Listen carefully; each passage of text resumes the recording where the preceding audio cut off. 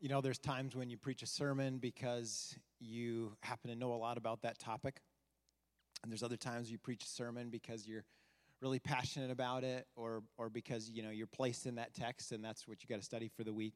And then there are times where you preach a sermon because you really need it. And that's what I'm about to do here right now in this sermon on distraction.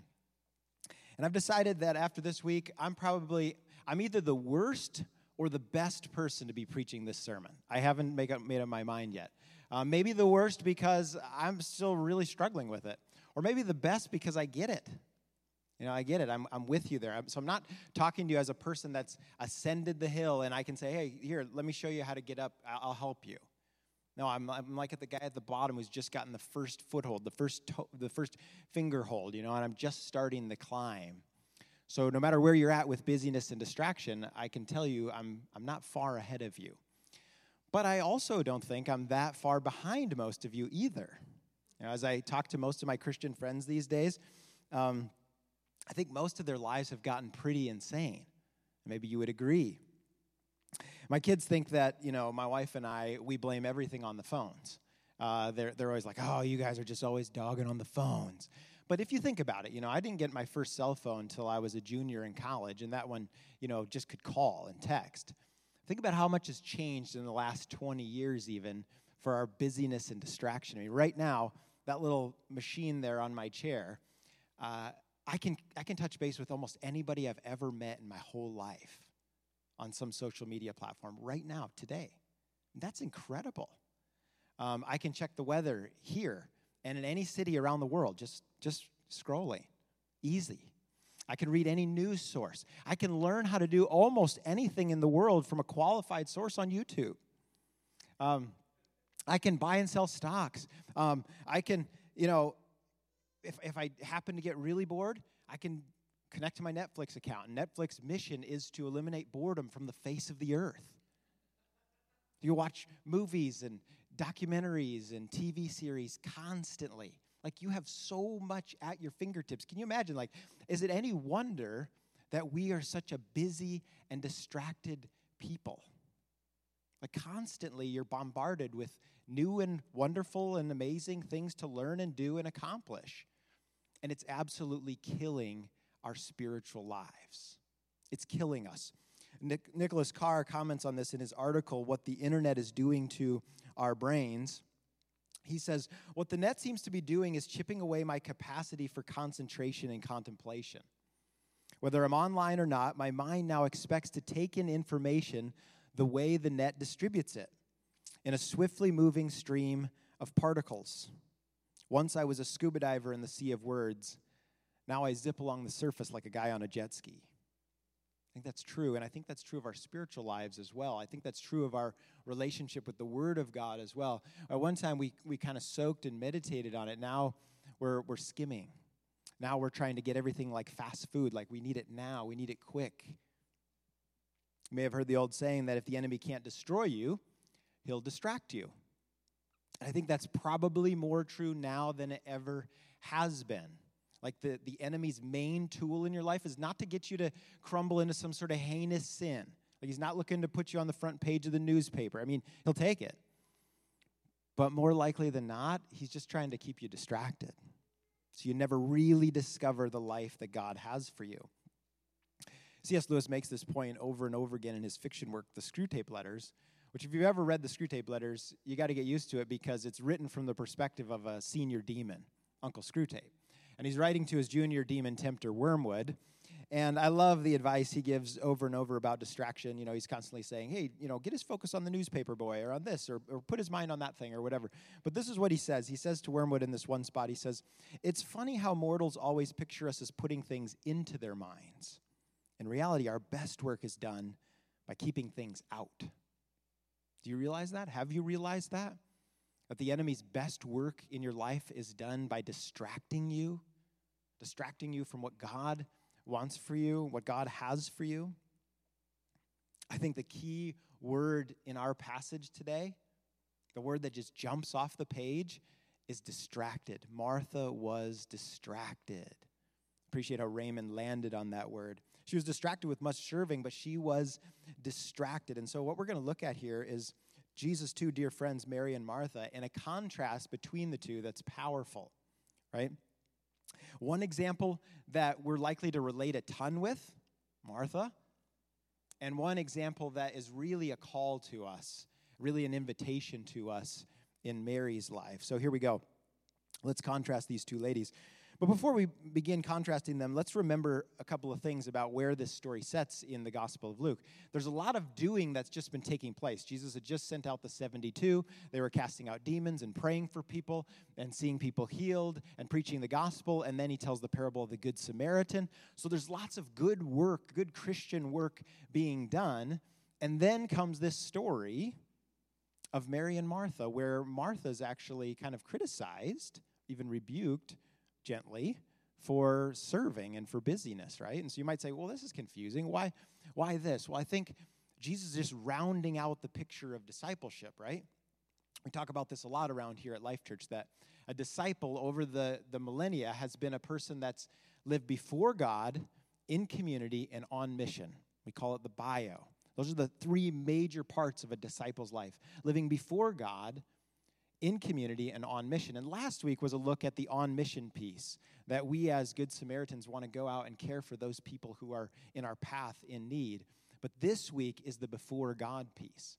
And I want you to take notice that what Jesus is saying here is not, the mission piece isn't important. What he's saying is the before God piece always comes first. That's always the foundation. Before you minister to others, you must be ministered to by God. Before you give out, you have to first receive. That's most important. If you try doing it the other way around, you'll always be empty. It's important to fill up first. So this is the foundation of our Christian lives. Before we ever do for God, it's important to just be with God. And I think it's also important to note that Martha, while she's kind of the negative example here in this story, she's a fantastic lady, and she has many, many strengths. So some of you are going to relate a lot more with Martha. I do too. I'm an Enneagram 3, so I'm an achiever. I love getting things done. I don't like sitting around very much. It's a huge problem for me. I've always been go, go, go my whole life. So I naturally relate a lot more with Martha. And Martha is a hardworking lady. She's obviously a person of means. She invites Jesus into her house, you notice, which that was significant back then. She owned the home. She was planning to give Jesus hospitality. Lots of great strengths that Martha has, but as we all know, our greatest strengths have a weak side, right? They have a shadow side to them. And Martha's great weakness was distraction. She could miss the forest for the trees if she wasn't careful. She could really major on the minor things and minor on the major things. And how many of you are like that? You know, I'm frustrated with myself so many times because I'm like that. I find myself spending time on things that I don't care about. I'm sure Martha would relate with us too. But this story seems to produce kind of a stark contrast between her and her sister Mary. And I think it's also important to note right out of the gate that there's nothing in the scriptures that we have that gives us an idea that Mary was a lazy or slothful person. So this story is not saying, hey, it's bad to be busy and working hard, and it's great to be sitting around. It's nothing like that at all. In fact, what it's doing is just talking to us about the difference between distraction and focus on what's really important. Mary was likely a very hard worker herself, but she just had the insight to see what was most important in the moment. So with that in mind, let's look at these two dearly beloved ladies and see four significant contrasts between them in this passage. And the first one is Mary sitting versus Martha's running. All right? The text tells us that Mary was sitting at Jesus' feet. She wasn't standing. She wasn't multitasking. She wasn't trying to hear Jesus working in the kitchen kind of from the other room. She was sitting at his feet. And I certainly don't think you always need to be sitting to spend time with the Lord. As a matter of fact, I like to walk around most of the time so I don't fall asleep. You know, I think that's helpful. And so I go for nature walks with the Lord. I think that's good. But there's something important about sitting. There's something that sitting communicates. It says, I don't have anywhere else that I need to be. I'm content being right here. Unfortunately, I kind of almost cringe when I see that Mary was sitting because I'm like, I would have rather seen like Mary was, you know, out on a jog with Jesus, or, you know, she was hanging out, having fun with Jesus or whatever, like kind of shoulder to shoulder with him. But she's just sitting there with Jesus communicating like, look, I've cleared my schedule. I don't have anything else that I need to be doing right now. You are the most important priority to me. That's what Mary is doing right here. And I'm working on sitting more in my own life. You know, my wife has probably told me 100 times, can't you just sit still for a while? Like, can't you just sit down and visit? Do you always have to be going anywhere? Sitting communicates the gift of an unhurried presence. And that's what Mary is doing with Jesus here. She's made him the ultimate priority, just content to be at his feet. Then Martha, on the other hand, is pictured as kind of running around, bustling in the kitchen. She's got way too much to do just to be sitting at Jesus' feet. Jesus can probably hear the pots and the pans banging around in the kitchen, the cutting of vegetables. And I'm guessing the banging got louder and louder as she got more and more angry at Mary. Have you ever heard that? Like your parents are mad in the kitchen cooking, and it just gets louder and louder. And you're like, oh, I know, we're in trouble. There's something going on here. Martha is busy doing good things. And did you notice that? Like, she's not sinning. She's doing good things. She was distracted by much serving. We just saw a great parable about serving, right? Jesus just elevated the role of serving your neighbor. And here Martha is busy with much serving. The only thing better in this instance would be listening to the Lord Jesus, which is exactly what Jesus says to her. And the Marthas in the room are going to argue, right? Like, well, it's only so much time before people get hungry, right? You Marthas, you're thinking that? Okay, well, the food's not going to cook itself, right? That's what I would be saying. Somebody's got to do it. We can't all be just Marys and just sitting around at Jesus' feet. Like, somebody's got to do the work, right? But here's the deal. There's also such a thing as priorities. And Mary really understood that, like what the time called for. And it may be that Martha was supposed to just, delay the preparation of the food or overly simplify it, not go quite so overboard, not have 8 side dishes. Whatever it was, Jesus says, look, there's something here that Martha is missing. And that begs the question of us, what good things, I'm not asking about bad things right now, but good things are preventing you from that time, that unhurried space sitting at Jesus' feet? For a long time as a dad of 4 kids, I'm like, I don't know how dads with 4 kids have time alone with the Lord. Because the moment you try to think about anything, I can't even go in my bathroom and get alone. But the moment you try to get alone and do anything, you get interrupted.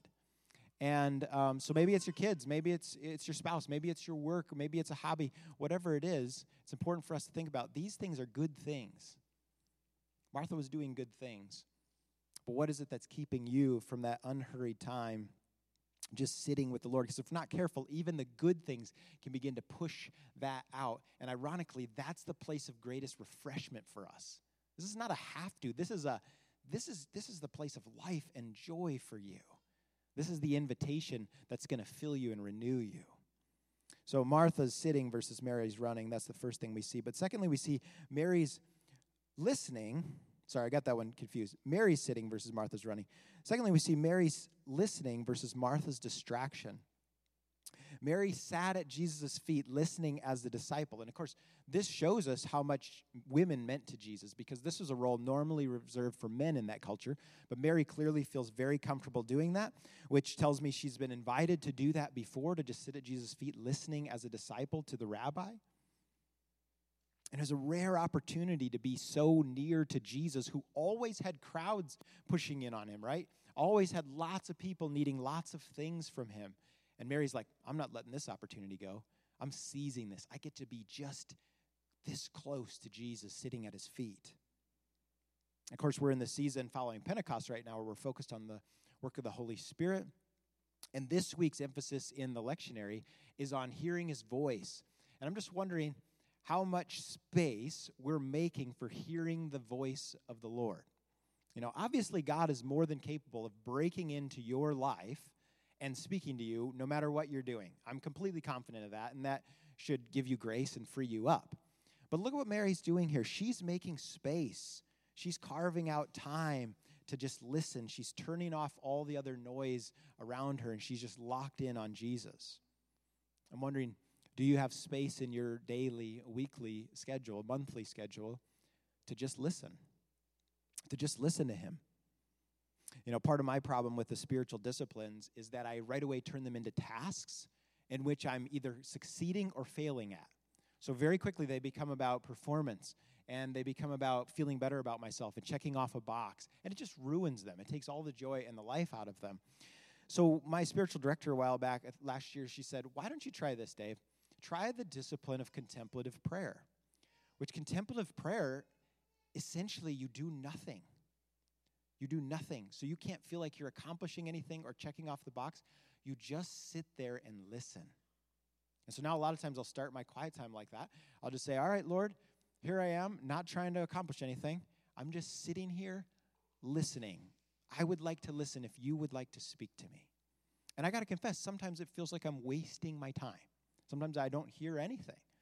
But it's that discipline of just quieting yourself and just listening. And whenever I feel like I'm wasting my time, I remember the words of A.W. Tozer, who said, consider no time wasted that is spent in the acquaintance of his presence. I like that. Mary felt like that. She felt like it was the best use of her time at that moment. She wanted to hear what Jesus had to say. She was listening.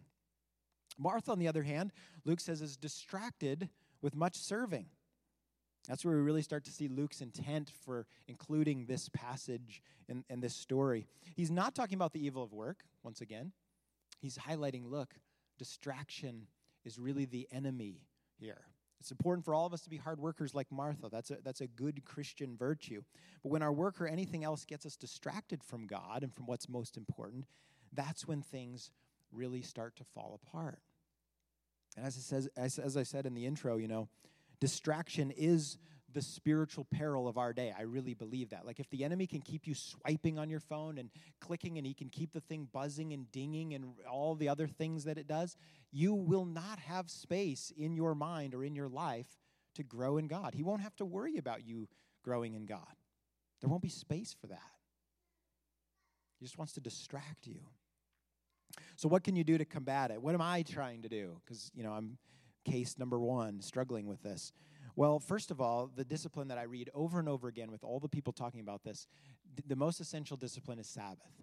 Having 24 hours just set aside to unplug from all the other things that you're doing, from your emails and from your texts and from social media. Just leave the phone at home. And I love what Eugene Peterson says about the Sabbath. He says, boil it down to these two things. You pray and you play. That's what you do on the Sabbath, right? You connect with God, and you connect with your family, your friends, those close to you, and you just enjoy. You remember that you're not God, that the world keeps spinning without you, and it's just a really, really great time to receive from him, to be renewed. He knows you're weak and broken, that you need rest, and he comes to give to you on those Sabbath days. So Sabbath has been a lifesaver for me and my family. I love it. It's my favorite day of the week. I need it for sure. But from then on, what I've found to help is kind of a form of digital minimalism. Like just considering getting rid of social media. I think the studies are out. It's not doing anybody any good. The app developers have found ways to get us and keep us addicted because it makes people tons of money. And I'll even say to charity, let's not post that on Facebook. Like, the church has a Facebook page still, and I'm still kind of thinking about getting rid of it. Because I don't want to send you guys to a platform that's just going to serve to spiritually distract you and destroy you. I mean, yeah, I know we put different information on there, but it's like, I would rather that the world sees nothing about Life Church and you guys can actually have space in your life to just hear from God, to just be quiet, let alone us giving you another ding. I don't want another ding in your life, another buzz, another, urge to click. Because that stuff is killing us. It's killing our ability. Our attention spans are shortening all the time. So consider getting off of social media. I've had a couple of years off of social media. I jump onto Facebook to check on my walleye league. That's about it. Once every summer. And I really just enjoy not knowing a lot about what's going on in that world. It's really been good for me. Consider turning off the notifications on your phone altogether. You got to parent these things. You got to manage them. They are useful tools, but they are tools that are designed to control you. I mean, there's really smart people developing things to get your attention, to know how to sell things to you and control you in those ways. So figure that out. Consider having a time to write emails. All of us are working all the time now because we can email just while I'm brushing my teeth. I'm emailing. I'm like, what is wrong with this? I'm sitting here working all the time. consider having spaces and times allotted for those things. And then lastly, I've found that you just need to know what are the particular distractions for you. So for me, it's ESPN, it's sports, it's YouTube fishing videos, because you can learn how to catch any fish on YouTube now, and it's amazing. But it's, sometimes you got to keep that in check. You got to say, hey, look, this is getting out of hand. I need to fast from this. I just need to take a break from it, quiet my soul, quiet my spirit, so that I can, again, start to hear from God. Whatever it is for you, I want to encourage you, don't be legalistic about it, but at the same time, be aggressive about it. I love what Dallas Willard said to John Ortberg. John asked him one time famously over the phone, what do I need to do to be spiritually healthy? And Dallas Willard was known for his long pauses, so he paused. And he says, you must ruthlessly eliminate hurry from your life. You must ruthlessly eliminate hurry from your life. Hurry and distraction are just, synonyms. They're close cousins. Same kind of thing. And Ortberg said to him, he's like, I was anxious to cram as many spiritual units of wisdom into at least amount of time as possible. So I said, okay, that's a good one. Now what else? Another long pause. There is nothing else, he said. You must ruthlessly eliminate hurry from your life. That's what I would tell you. Get ruthless about it. Your spiritual life depends upon it. This is not a legalism kind of thing. It's like, don't you want life flowing out of you? Don't you want his life flowing through you? So that's the second thing. Mary's attention, Mary's listening versus Martha's distraction. The third contrast we see here is Mary's peace and Martha's stress. You notice that? Just the internal world of the two ladies here, the mood of the two ladies. Mary appears to be completely at peace. And that's hard for me, because if I hear some pots and pans banging around in the kitchen, I'm like, that's going to destroy my peace pretty soon. I'd rather have that person sit down so we can all be peaceful together. But Mary's apparently just locked in on Jesus here, mesmerized with him. And you understand that being with Jesus is being with the most peaceful person in the world. I was reading a book by Brady Boyd this past week, and he said, imagine the busiest person that you know, right? We all know this person, or maybe we've been this person, right? And you sit down with them for a lunch. They get 2 or 3 really important phone calls that they have to take, or texts they have to respond to. They're kind of half listening to you, like, oh yeah. And you just kind of walk away going like, how I feel like I was kind of an interruption. Like they always had things they needed to be doing. And he said, imagine the most peaceful person in your life. That person that just plans their schedule really well, lots of margin. You sit down with them. They're really invested in what you have to say. They care deeply, and you walk away feeling so filled with life and optimism and joy, so cared about. And he said, sadly, when he talks to people, most people say they feel like God is the first person. Kind of annoyed, kind of irritated, like, oh, they're coming to me with their stuff again, And he's like, the reality is, nothing could be further from the truth. God is the most peaceful, inviting person in the universe. And we see that here with Mary. Mary, sitting at Jesus' feet, her demeanor is just mirroring the demeanor of her Lord Jesus. Peace himself. She's sitting in the presence of peace himself, and his peace is overwhelming her. That's the same offer that God has extended to us. He says, come away with me for a while. Why don't you get rid of some stress? Why don't you come away? I've got life for you. I've got joy for you. I've got peace for you that you know nothing about. Why don't you come away? Why don't you rest for a while? Poor Martha, on the other hand, she was stressed out. And most of us have been here before, haven't we? Nobody's helping me. All the work's falling on my shoulders. I'm carrying way more than I ought to. You heard yourself say these kinds of things, and Martha's stress just keeps building and building until she boils over. You hear the pots and pans getting louder and louder. She's mumbling under her breath. And finally, it gets to a breaking point, and this is what she does. She walks into the living room. She rebukes the God of the universe and then gives him a command. Oops. Oops-a-daisy. And that's what distraction and stress does to us, right? It makes us crazy people. It makes us the worst possible version of ourselves. Like if Martha knew Jesus was the Lord, this is the Lord. That's how she referred to him. But she lost it in that moment. She just lost it. And of course, Jesus comes back with this gentle rebuke. Martha, Martha, you're anxious and troubled about many things. And many of us need to hear that gentle rebuke of the Lord. I was lying awake in my bed Tuesday night just stressing about silliest kinds of things.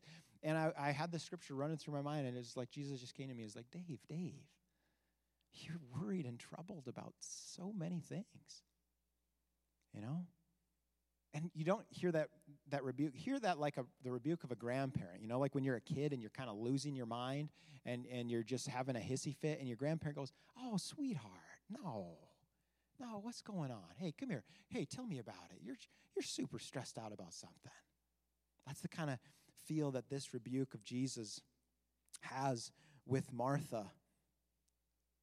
Many of us need to hear that same thing today. It's so filled with love, even an invitation, which brings us to the last contrast. We see Mary's one thing versus Martha's many things. Mary was fixated on one thing, being with Jesus, sitting at his feet and listening to him as a disciple. That was it. That was all that was on her to-do list. Sure, she had other things that she had to do that day, but she had made space. She had said, because Jesus was her big thing, everything else was being built around Jesus. Everything else was being bent around him. And that's the way that it ought to be. She could put all those other things off until later. Martha, on the other hand, had many things, the text says, that she was concerned about. She had a list of to-dos that was pretty long if she was going to pull off this event. She wanted to be the hostess with the mostest. She wanted to really impress Jesus. She wanted to give presents to Jesus rather than being present with Jesus. That's what Martha was doing. And as often is the case when we get going on many things at the same time, we get distracted from the most important things, and we end up having success in the dumbest things. You ever realize that? I've done quite a bit of marital counseling in the last decade or so, and a lot of times I've noticed this. Couples that are struggling, they're never struggling in every area. They're wildly successful in some areas. And one of the things that I've noticed more recently is a lot of young couples will come to me, and they're just killing it financially, making $250,000, $500,000, $1 million a year. And I'm like, wow, A+ in the finance category, no debt, and you're making a ton of money. But your marriage is on the rocks. You're not spending any time with your kids. Your health is going downhill. Did you ever realize, did you look at the rest of the report card? Like, it's D's and F's all the way down, you guys. Like, doing great in this one category, but you realize there is a cost to that.